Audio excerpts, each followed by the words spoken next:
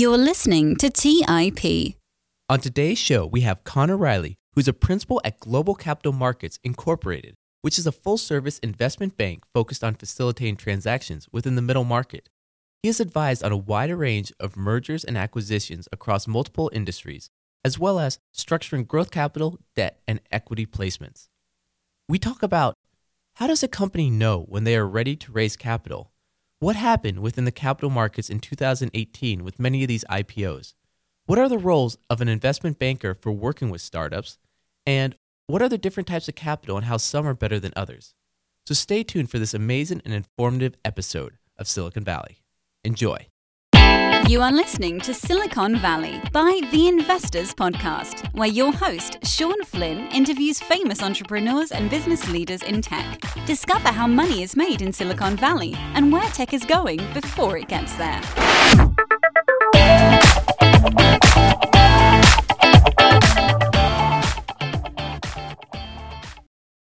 Conor, thank you for taking the time today to be on Silicon Valley. You're welcome, Sean. This is an honor. Conor, we've had guests on the show in the past that have talked about crowdfunding, guests that have talked about public companies. But we haven't had anyone really talk about that stage in between the A round to maybe C round, D round, and what happens in that process. You're an investment banker here in Silicon Valley. Can you talk a little bit about your background and then maybe segue into that question? Sure. So I'm born and raised in the Valley. Most of my professional career was focused here in financial transactions. I've run funds. I've raised money. I've pretty much done it all at this point. My most recent position was as principal at Global Capital Markets, and I currently sit as CEO for Luxy Beauty. And in the course of the last 20 years, I've helped a number of companies raise money across a variety of transactions, A rounds, B rounds, and C rounds. I think the majority of financial transactions that occur fall into this range, and most companies are somewhere between friends and family or unlicensed crowdfunding and an IPO, and that most equity transactions that occur sort of hit this kind of an enterprise. Can you talk about what those different rounds are? A round, B round, C round, kind of what capital raise is that for each round? So there's no real predetermined, financial criteria for any of these rounds. Generally, the rounds are sequential and predicated on the A round being your first real true capital raise from an institutional group, and the B, C, D, E, and subsequent rounds are the next offerings after that first one. So generally speaking, most firms are looking at companies that have some kind of proof of concept and existing revenue and are on the path to profitability or showing some kind of profit. And generally speaking, you want to have an enterprise value of somewhere between $10 and $20 million when you go out and raise money for the first time. That enterprise value, how did they calculate it? Because a company in their A round probably doesn't have that much revenue at that point, right? Well, hopefully they do. But generally speaking, there's all kinds of different ways to calculate that. Everything from discounted cash flow analysis to multiples in the space, comparative analysis, using recent transactions to benchmark the value of companies.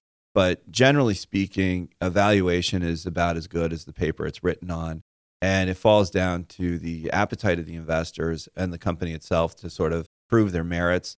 Generally speaking, though, you want to at least show that you're capable of delivering a product and that you've moved beyond the early stage kind of friends and family amateur hour, and that you've really got a mature product that you can bring to market.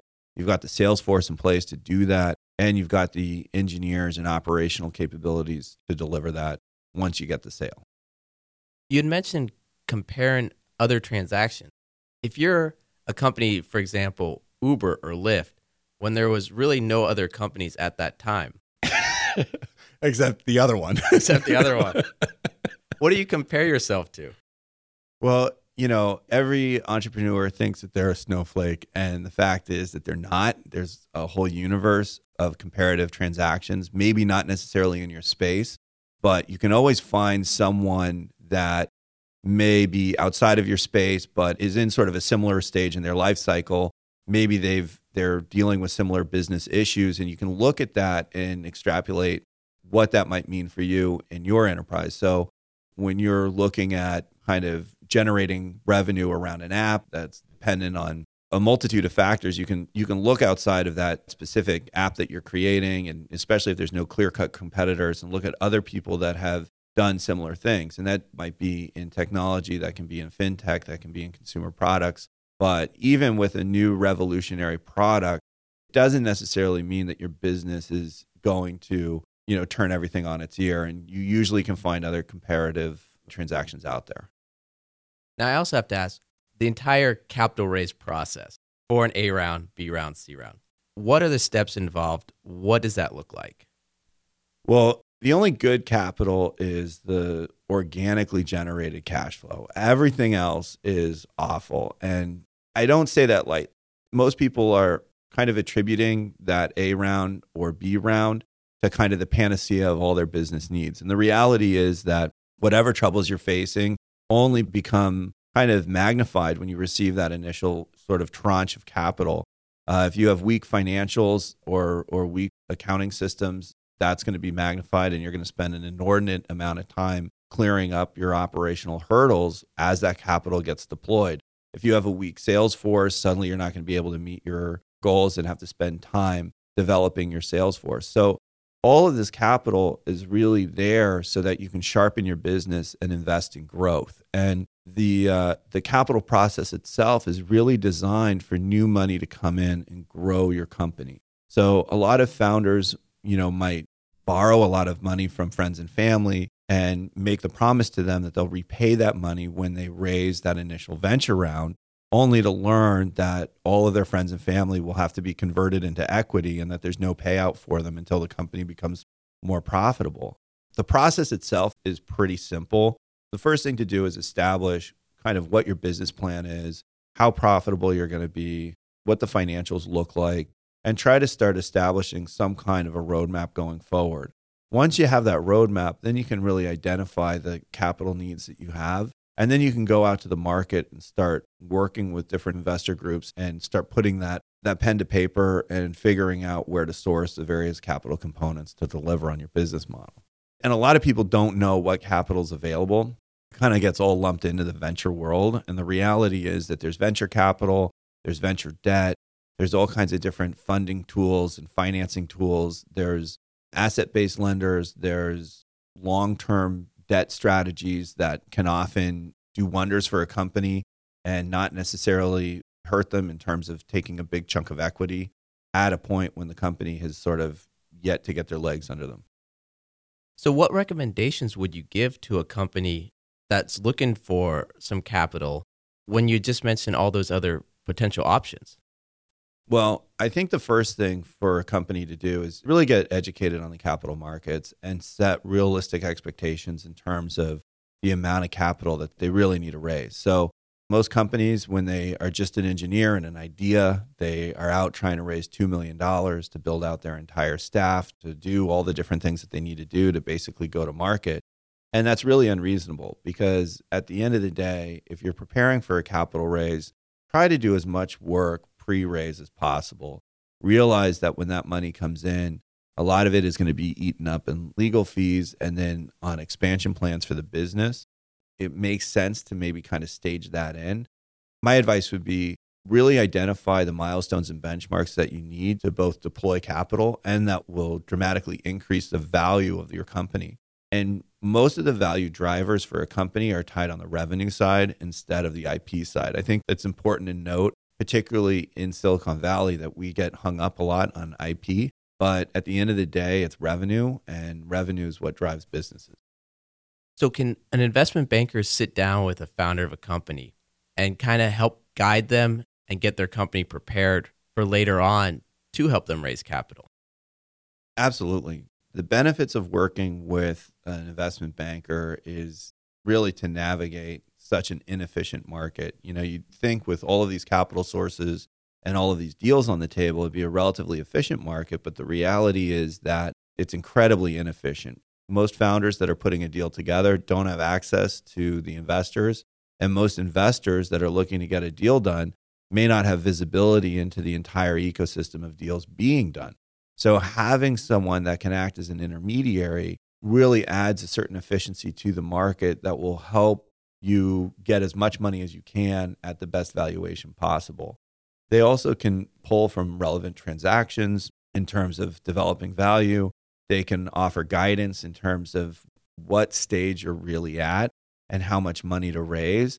And a good investment banker will caution their clients against raising too much money too quickly, because you could essentially be looking at control change transactions or things that will kind of take the entrepreneur or founder out of the driver's seat. So my advice would be a good investment banker, a good corporate attorney, someone that's going to make sure that the I's are dotted and T's are crossed really can go a long way in helping a founder.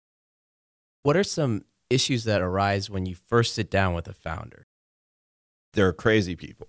That generally tends to be the problem. Founders are insane. And I think you have to be. I mean, I think you have to be a crazy person to be living in the most expensive part of the world and say, I'm going to give up my steady paycheck and start something that is going to be an app that 13-year-olds use. And I'm going to bet my entire life on that. So obviously you're dealing with, and that's an extreme example, but I'd say that the biggest issue is that the perception and the reality are often so different that even a good founder that's relatively grounded just won't have visibility in terms of like where the transactions really are in their space. And so often you'll have a founder that says, well, I saw XYZ company raise $10 million and my technology is better than theirs, so I want to raise 25. And it's like, well, XYZ company was already profitable and they had institutional guys in the deal. So you don't have anything except for this IP, which is great, but we need to work on something that's going to be more staged so that you can start delivering on some milestones, start showing some revenue, or at least show some interest in this IP so that we can take this to the next level. And so I think that from the founder's side, as long as they've got good counsel from both bankers and attorneys, they can kind of bring themselves to the reality of the market. And, you know, they may have some limitations in terms of where they're willing to go with that, which is fine. But I think that ultimately the hardest thing in working with founders is getting them to get on board with the reality of the market. And that may mean that the market timing is just not a good time for that founder to enter the market and raise money. But I'd rather have somebody put a deal off than have unrealistic expectations in getting a deal done. You'd mentioned IP, intellectual property, patents, trademarks. Can you talk a little bit about that? And you'd mentioned that maybe they aren't as valuable as some people might think, but just the value overall. Yeah, I think it's always good to protect your IP, protect your trademark, and make sure that you're doing everything that you can to button that up. It's a nice thing to be able to represent to investors that the unique thing that you're saying you're doing is actually unique. And it's a nice way to show them that you've done the legwork to protect what you're building and that you're positioning that in a place where it really will create value in the long term. And I think those kind of indicators are things that people look for.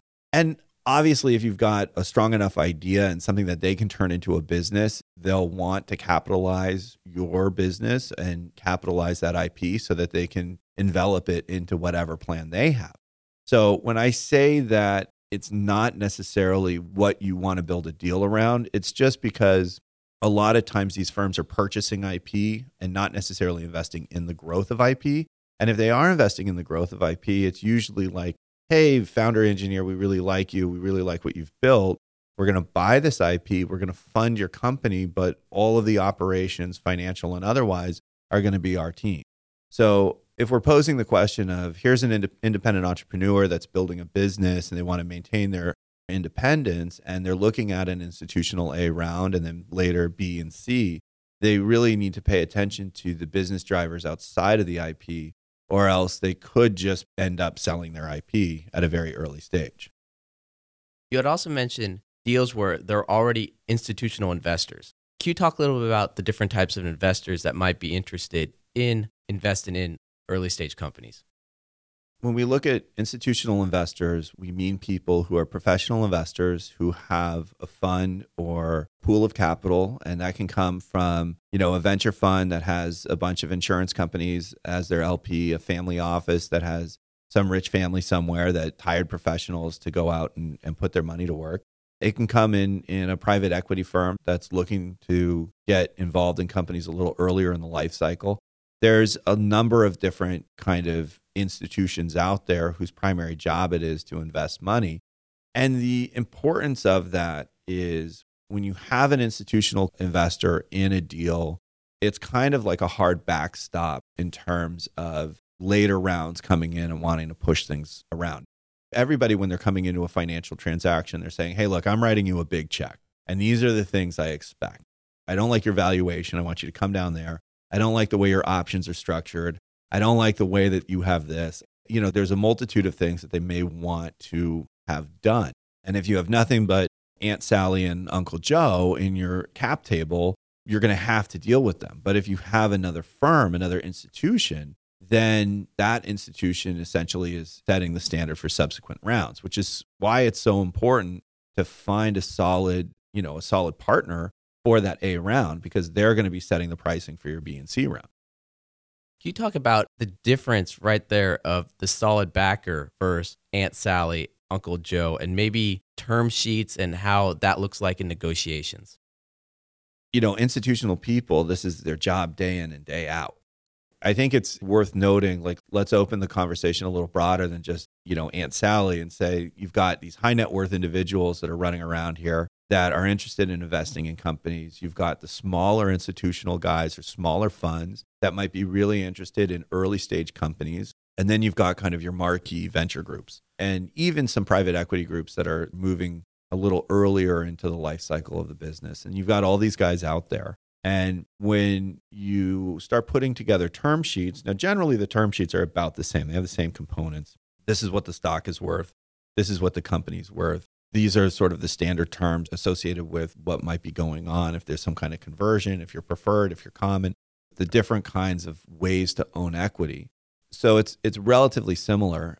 As you move to the more institutional players, they obviously have their way of doing things, and it's relatively rigid. When you get into sort of the smaller funds, they may work with you a little more, which is good and bad. And then when you get into the high net worth guys, they may be investing because they like you and not really paying too much attention to the terms, which doesn't really sound like that bad a thing, except you may suddenly take on a huge investor and leave something out or forget something that they really wanted that they forgot to tell you.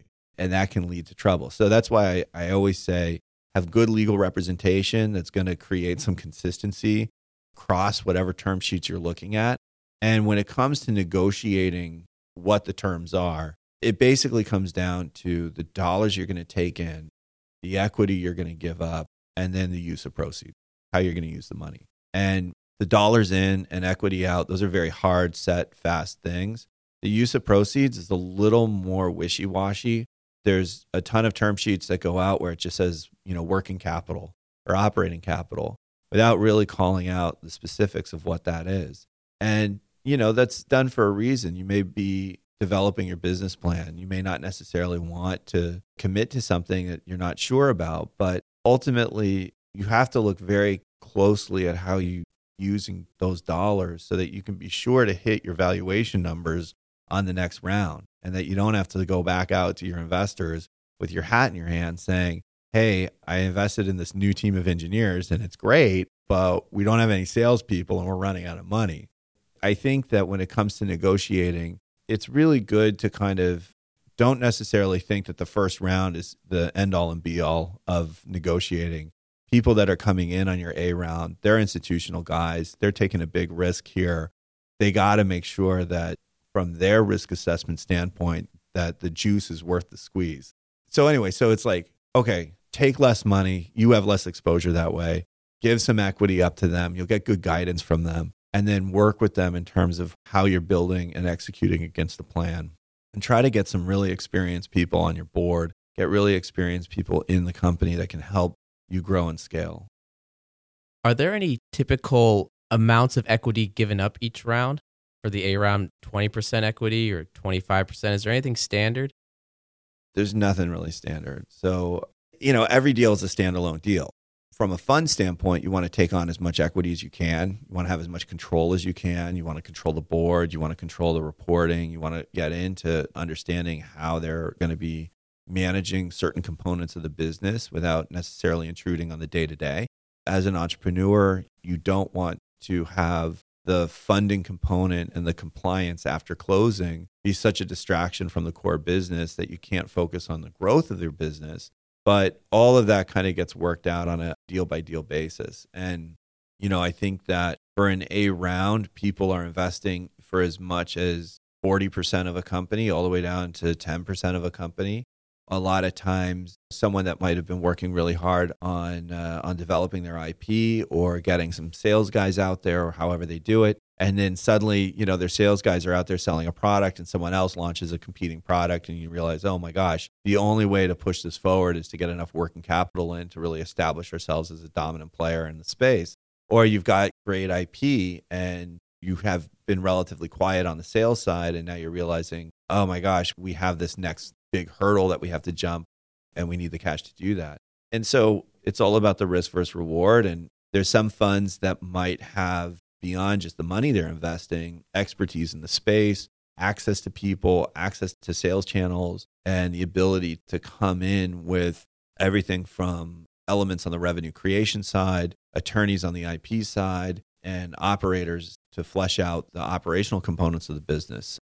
In those kind of situations, the check size that they write and the equity they get might be slightly different. So every transaction is different. That this, again, comes back to kind of the professionals involved guiding the founder through the process so that they can really get a true apples to apples comparison instead of these very different offers that might be, hey, we want to make an investment in you. We're going to get rid of your operations here. We've got our team in wherever, and we'll fold you into that and help the business grow. It's very cash efficient. And here's all this other, the bells and whistles with our deal. It might look really appealing. And there's another guy who's saying, hey, I'll just invest in you locally here in California. And this is my offer. And you're suddenly saying, wait a second, the cash amounts are dramatically different here. And one, I have to move. How am I getting folded under? And then this guy's saying he wants to give me money, but I don't have to move. And I don't really understand how this all works. So this is where you need somebody who can say, okay, let's sort of equalize these offers. Let's take the ambiguity out of them and really make a comparison. And also try to figure out what the overall capital strategy is and whether these things do set you up for the B round that you want or whether this is creating a different exit strategy. You had mentioned controlling the board. Can you talk about what a board for a startup looks like, the people you might want to have on it, just an overall explanation?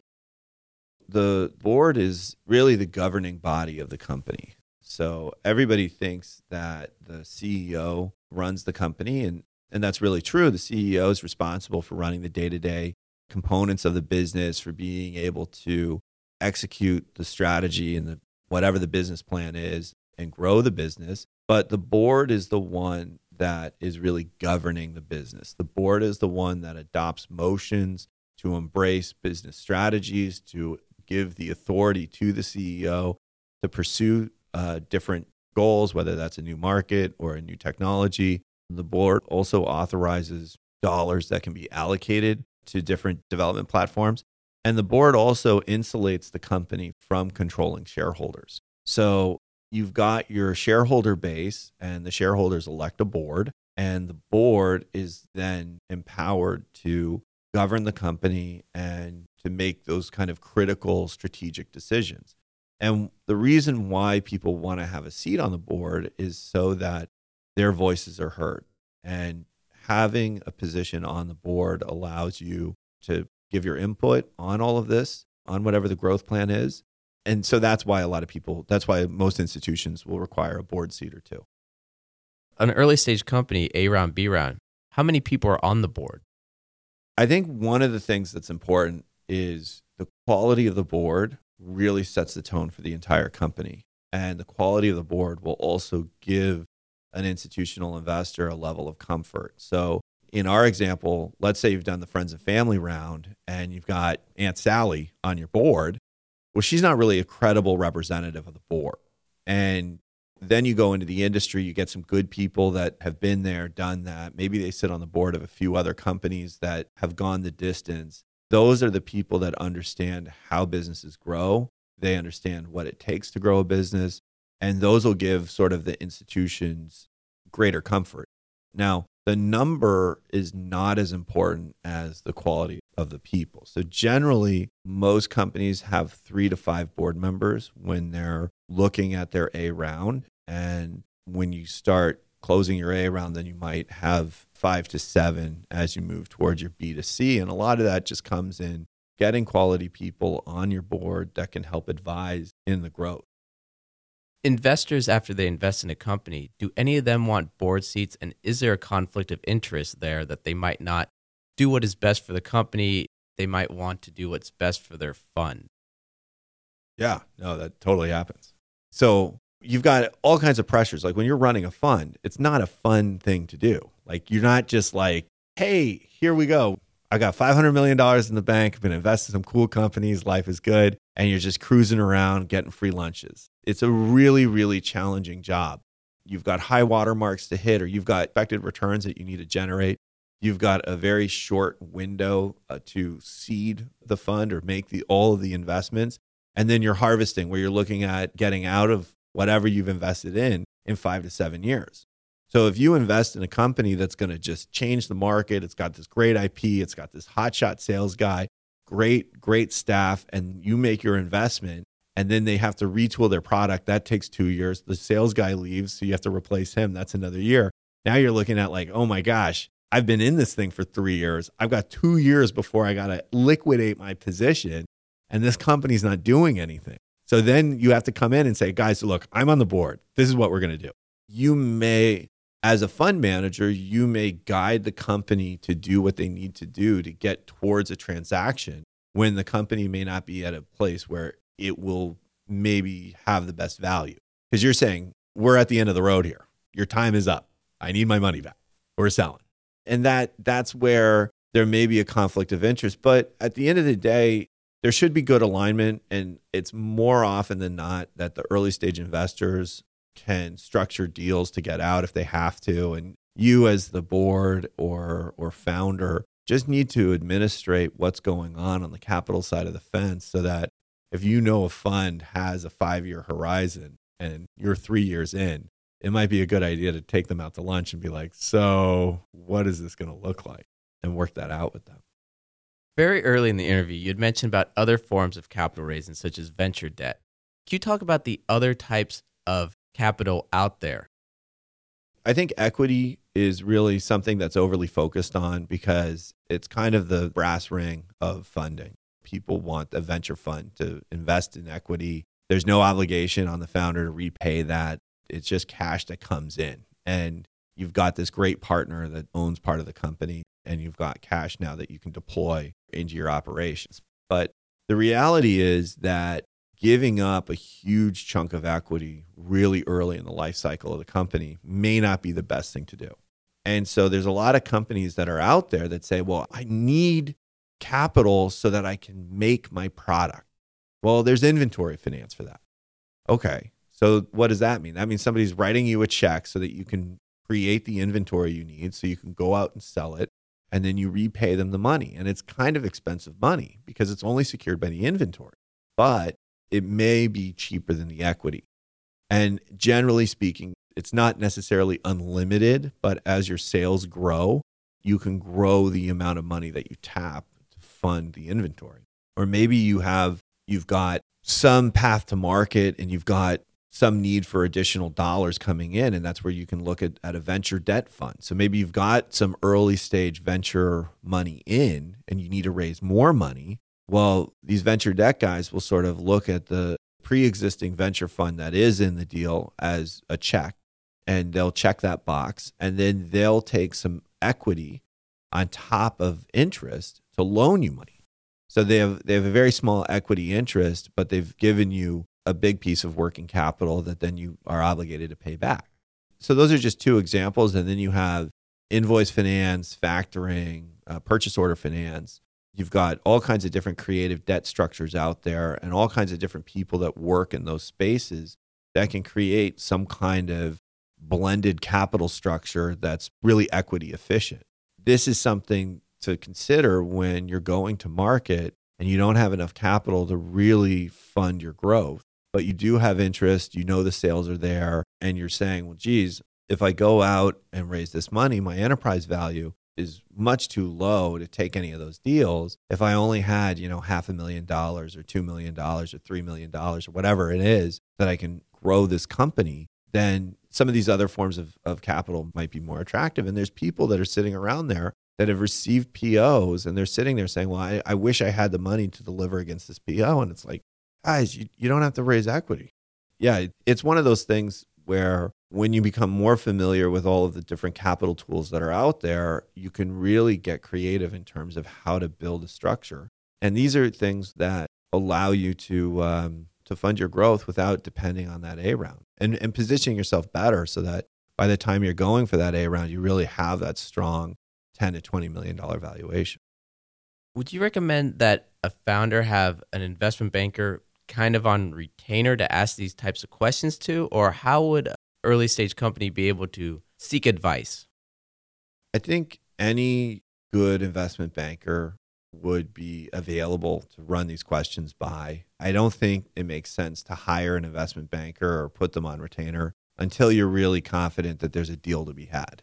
I think you want to go into that capital raising process informed. And so if you call 5 different investment bankers and you ask them similar questions, and then you kind of start building your knowledge in the space and seeing what sort of transactions can be out there, then I think it's a good thing to work in. And the other thing too is that for early stage transactions, there's not many investment bankers out there. Most investment bankers would rather work with mature companies that are being purchased from a larger company or doing some kind of an IPO or some kind of an exit. So when you are looking at an A round, for an investment banker, most transactions that they work on are 100 million plus. And there's that lower middle market of maybe 25 to 50 million in terms of transaction size. But then when you get below that and you're saying, okay, well, we're worth 20 million and we're going to go out and raise 5 and we need someone to help raise us 5. For an investment banker, it may not really be worth their time because those are typically done through private placements. And maybe you'll get one institution that'll take on like 60% of the round and then you're raising it for a bunch of other things. And there's all kinds of SEC and FINRA restrictions that govern these firms that may be prohibitive in terms of what they can do. So, as a founder, I think it's good to just ask the questions, let them steer you to the right professionals, and really try to get educated on where you are in the capital process and how to move forward. If a company were to be acquired, that mergers acquisition, how different is that, the investment banker role versus capital raise? Well, the mergers and acquisitions piece, if a founder has built their company to a point where now it's time to exit and they're going to sell, there's a very clear process. There's a process where first the banker would come in, do all the due diligence, put everything together, build out the data room, figure out who likely would be interested in that deal given their access to the market and their visibility into the market. They'd put together sort of a selected group of buyers, start working on what the valuation might be, confirm that with the client, and then they'd go out to the market with it. And once that's out in the market, the idea would be to bring in as many bidders as possible to move the price upward for the benefit of the client and the transaction. With a capital raise, it's a little less defined because you're not selling a company. You're basically just moving the pieces together so that this company has the capital, the means by which it can grow. And so when you go out into the market there, you're doing your best to price set. You're doing your best to give them all the information they need. But it's a little different than going to a strategic buyer and saying, this is yours. Are you interested in it? This is how much we're thinking. Can we move forward? Slightly more nebulous process, but it's something that still benefits from a real finance professional going into making the assessments on what the value drivers are, bringing as many potential investors to the table as possible, and getting the sign off on the pricing structure and valuation. 2017, 2018, what was your opinion of all the ICO initial coin offerings out there for the companies that did them? I think that they're a huge liability. I would not recommend that anybody do an ICO. I think they're nothing but trouble. And I think that soon most of the companies that did those ICOs are going to have ginormous problems with the SEC. and with anybody that bought those. My feeling is that with blockchain and with some of these new coins and new trading instruments and essentially new securities that have been developed, there's nothing really new about them other than it's sort of a neat way to issue securities. And I think that a lot of people bought into the hype of these coins because they saw what Bitcoin was doing. They saw what some of these other sort of more established coins that were sought after were doing and think, oh, Joe's Smoothie Shop coin looks just as good. But the reality is that just because two things are like electronic coins, or I don't know what the parlance is for it, but imaginary, but one is highly sought after and globally sought after and commands a huge value, and the other one might have an artificial value associated with limited demand right now, like it's not a good way to run an offering. No institution is into it. I was approached by a company this last year. They had two classifications of stock. One was normal common shares. The other one was B shares that they had done all the work so that they could do an initial coin offering. We took that out. Every single investment group, every single one, even ones that were hardcore in a blockchain, were like, we're not doing an ICO. That is crazy talk.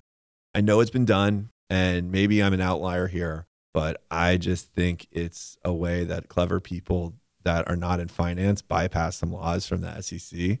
And I think at the end of the day, the SEC always wins. What about cannabis? Federally, still illegal, but here in California, man, the states, its billboards are everywhere. Do investment bankers want to touch deals like that? Well, there's a lot of cannabis transactions that are starting to get that momentum beneath them. And we're hearing rumblings that some large tobacco groups are starting to make some pretty big acquisitions in the space, and think that large-scale ag deals have always been attractive, and there's plenty of bankers out there that are pursuing that. There's even people that are so-called experts now in the cannabis space, which is great. They must be quick learners because it's only been around for a few years. But in terms of the sort of general availability of bankers for any kind of deal, whether it's initial coin offerings, cannabis deals, moon colonies, whatever it is, there's probably an investment banker out there. Just as some lawyers are very good craftsmen and understand how to protect you, there's plenty of lawyers that are out there chasing ambulances. And that's just a fact. And the reality is that there's a lot of guys that are running around that might be an investment banker, but they may not really be a good one, or they may not be knowledgeable, or they may be trying something new, which is fine. But I would stress that if you're involved in pursuing an initial coin offering or a cannabis deal or anything that requires some kind of special expertise, do your homework, vet the banker. Don't assume that because they're a banker, they have any access to the market or any additional knowledge that you may have. I mean, it's just, you got to do your homework. And we're seeing that with solar deals. We saw that with the green energy deals. We saw that with everything. There's so many different kinds of deals out there that require a little bit of a specialized skill to understand what the values are, what the risk factors are, and can really understand who is going to be the best qualified buyer or investor. And if you bring in an investment banker that might be a really good investment banker but not understand the space, then they may be able to do sort of the normal things, building out the due diligence, making sure that the corporate governance is where it needs to be, advising you in terms of board creation and maybe some valuation numbers. And they might even be able to pull some relevant transactions. But then the wheels are going to fall off when it's time to bring a real buyer to the table. So I think that there's no shortage of investment bankers in the world. And that really requires any founder or anybody who's going to engage an investment banker to do their homework and really make sure that they know what they're talking about. Are you seeing any trends in the Valley right now? In terms of trends, there's always the big tech deal that's on the horizon. There's the big ag deal. There's the startup nation. There's all of the same stuff going on right now that was happening 10 years ago. So from my standpoint, obviously I've moved into running this beauty company. So that's my primary focus. I've noticed that consumer product brands are going through the roof and that the market's starting to cool. I think that people are preparing for some inflation that's coming on the horizon. I think that some of the valuations that we're seeing are starting to cool off a little bit. And I think that there's sort of a hesitancy with the money that's on the sidelines of whether they want to get in now or whether they want to wait. And so I think that, that's sort of a fund management question and a bigger question than necessarily what's going on in the Valley. I think that it's a good time for founders that are out there looking for money and looking to find that capital partner. It just means, like always, there's a lot of competition for that dollar. And you got to come correct. You got to have your plan. You have to know what you're doing. You have to have your IP. You have to have your sales strategy. You need to have your proof of concept. You need to have so much more. Some A rounds, we've been talking about it being sort of this like, oh, we've got an enterprise value of $10 to $20 million. Well, the marquee venture funds are investing at $50, $75, $100 million enterprise levels. Some of them have moved out of the A round space altogether and investing in B or C round or even later. So it's really, I don't think this is anything new, but if you're going to raise money, you got to have your ducks in a row. You'd mentioned move into later rounds. What do you think happened this last year with all these crazy valuations before IPO and then suddenly just dropping?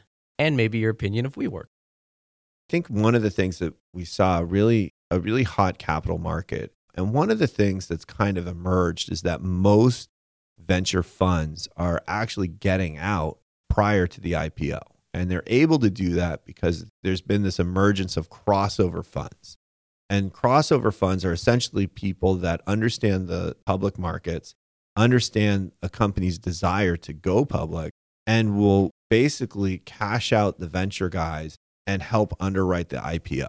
And so these crossover funds are basically responsible for driving this trend, because they've given a viable out for the venture guys that want to get out prior to the IPO. And they allow the venture guys to get out at a valuation point that's tied to the IPO. So it basically allows the venture guys to get their 10x or 20x return. The crossover funds only want like a 3 to 4x return, which is what they're able to do. They have control over both sides, the pre-IPO and the IPO pricing.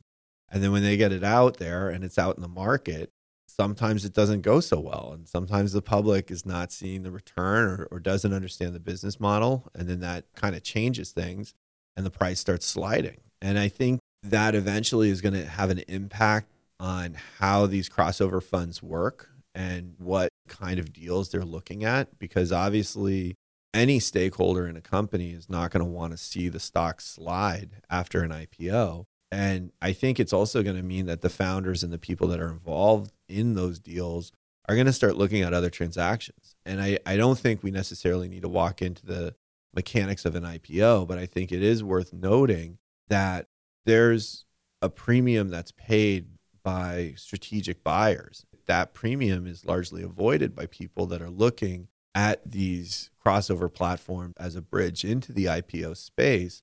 I think you're going to see maybe more consideration paid to a good strategic buyer that's going to help make sure that the business continues to grow. So you're thinking there might be less IPOs and more acquisitions in that later stage to a strategic buyer? Yeah, I think that certainly there's some massive companies that might go public. They're almost too big to be gobbled up by a strategic buyer. But there were plenty of IPOs that were done that were where the value wasn't necessarily there on the other side of it. And I think that there's a lot of interested buyers in the world that can use that data, that can use some of the components of these companies, and they may be willing to buy it. So I don't know. I mean, I don't know what these crossover funds are going to do. I think that model's broken. I think if things start inflating and the capital markets start cooling, particularly the public markets, then who knows? And Brexit. Brexit is going to happen one of these years. One of these years. I don't know. It's sort of the common thing. Every analyst seems to throw into everything. And Brexit. The crossover funds. So it sounds like they're not doing too good. What happens to those in the future? They did something that was really clever. They weren't greedy. They understood the IPO process, and they understood the need for most of these venture funds to get out prior to that. And so they were able to figure out a way to come in and work with the venture funds to give them the liquidity event that they need, and then work with the public markets to get a return. And the closer you are to the exit, the more control over that you have. So it's just a simple matter of saying, okay, what do the shareholders of this company really want so that we can get a chunk of that? Okay, let's write a check for that. And then what do we think we can get on the other side? Let's do our homework there. And once they felt comfortable that, they could generate that return, then they write the first check and then they get the second check. I'm super oversimplifying the process, by the way. That's sort of the concept of it. It's a very, again, these guys are people that understand a process and a need. They're not greedy. They're not trying to get like a 10x return or a 20x return. And they're able to mitigate a lot of their risk by controlling that exit. So it's a really smart move. And smart guys are always going to find a way to do business. I hope that they can figure out a way to keep that model going, because I think that, maybe that model's been overextended to bring some companies in that either went out too early or had a business model that wasn't proven or may not have got the goodwill from the investing public that they should have gotten. But I know there's plenty of companies out there. And I think that what they do as a business is an important tool to have in our capital ecosystem. What about companies from overseas come into the U.S. to list on public exchanges or come to the U.S. to try to raise funding? Don't want to say trade war here, but are you seeing any impact, any changes of what's going on? Well, I think the most notable impact or change was really sort of, 2008, 2009, 2010, when a number of companies came over here and basically just were frauds. And they were able to do what's known as a reverse merger, where they find a U.S. company that is listed and trading, and then that company buys the much larger operating company, thereby giving the operating company the appearance that they're this trading entity. And then that trading entity would issue new stock out to the investors and furnish them with financial reports. And then it was difficult for the SEC and the powers that be to really identify whether or not these reports were accurate.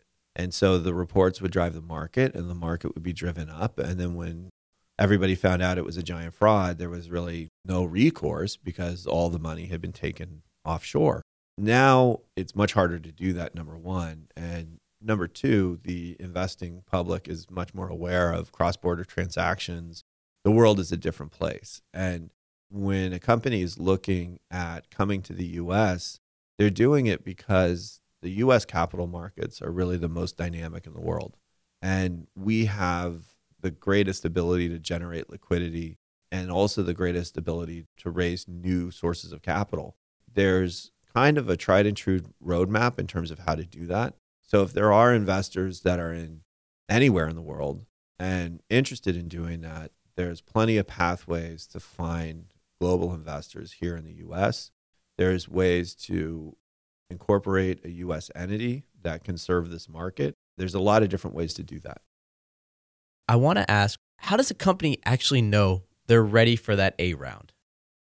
There's no real set time, but I think you have to look at what it really takes to start a business, and particularly a startup, because I know that there's a concept that it's just an idea and having a startup, bootstrapping something, and then getting it ready to get some crowdfunding in, getting that interest, and then looking to further develop the business so that you can go to market and then get the growth capital so that you can. But one of the things that I think really requires some thought is understanding what it takes to start a business and really what it takes. It's not just having an idea. You have to have an idea, yes. You have to know how to execute against that. You need to have a business plan. You need to have a strategic plan. You need to know where your distribution channels or revenue generation channels are going to be. You need to identify what the cost is associated with working with those channels. And you can't just know them like, oh, I'm going to, work with Oracle and they're going to write me big checks. You need to know at a level of granularity that you can bank on, because your investors are going to be banking on that information. And when you start down the path of creating a business and having these pieces in place, they can't be theoretical. And the more concrete that they become, the easier it is to raise money and the higher evaluation you can justify. And so when you say, That's a great question. When am I ready for the A round? It's when all of your business plan and strat plan has solidified into really a concrete set of milestones and benchmarks that people can write a check against. And it's really not until you have that, when you can't say specifically who it is you're going to call that's going to write you a check for your first dollar for that first piece of product, or if you don't really know the engineer that's going to help finish that product, or really when the timing is for that patent to be done. When you don't know this stuff, you really can't go out into the market. You really can't have those kind of conversations. So I'd say one of the biggest takeaways, I think, from any entrepreneur that might be listening to this is focus on the concrete fundamentals, build milestones and deliverables that really are going to be core to the business. If you're talking to someone and they're rolling their eyes or they have questions, really try to understand what their questions are and flesh out your plan so that you can deliver something to them. What's your opinion of the companies going through accelerator incubator programs and coming out of it to then raise huge next rounds? It's interesting. I think that if you're a company that's been accepted into a batch or into some kind of program, and that program has a certain level of cachet in the Valley, it might position you to get the meetings that you need to raise that next round. But ultimately, there's a lot of entrepreneurs that raise big rounds, whether they're in a program or not in a program. And I think that it comes back to have you answer the questions or not. And a lot of these accelerator programs, what they really force their participants to do is answer the hard questions and build out those key milestones and benchmarks. And the capital that they've given their participants, it really doesn't amount to much, but the experience and access is really what these companies are coming for. So it certainly can help a company, but I also feel that a lot of these programs are so competitive and overly competitive. And I feel that if you're a company that has a good idea and you know that you can build a business around it, it's better to just go out and build a business than be distracted by some kind of accelerator program. What are next steps for you, and how did you get to where you are right now? So I transitioned out of investment banking to take a role in a small, growing, privately held company. I moved from being the principal at Global Capital Markets to the CEO of Luxy Beauty. I really think that the consumer product space and particularly branded products have grown significantly over the last couple of years. And it was an area of focus for me. And so when this opportunity came to really take the helm and run this company, I jumped at it. Since I've been leading the company, we've grown from only selling primarily in the US and Canada to shipping to over 200 companies globally. We've got 4 different facilities, one in Germany, one in the UK, one here in the US, and then one in Singapore. We've been in a huge growth cycle for the last 18 months, which has been a lot of fun. It, of course, has come with a number of challenges, but it's really been so much fun. And as strange as it might sound, I've fallen in love with beauty. I love the beauty space. I love makeup. I love all of that.